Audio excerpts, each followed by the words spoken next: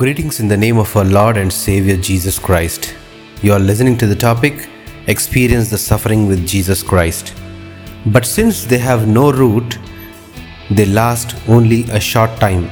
When trouble or persecution comes because of the word, they quickly fall away. This verse is from the book of Matthew chapter 13 and verse 21. We who remain in God's plan and the church, they must be consistent in the word of God. Our spiritual lives are strengthened when we are saved by the gospel and included in the church through baptism, adhering to the teaching methods of the church and living in the church rules. More importantly, we should strive to live our personal lives according to the word. In the mundane world of life, tribulations of the world will continue. Darkness tries to drag us into the world.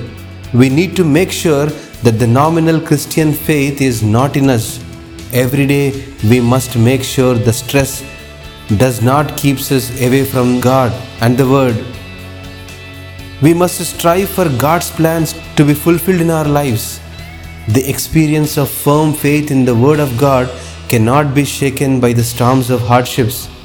God grants us the strength to withstand any struggle because the Word is God. The great power of God will definitely protect us.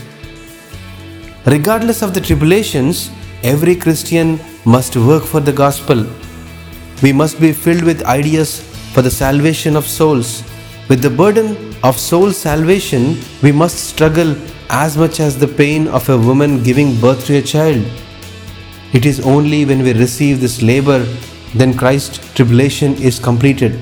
My dear friends, experiencing the depth of spiritual life and developing in personal life, also the burden of leading many people to Christ, is nothing but partaking in tribulations with Christ.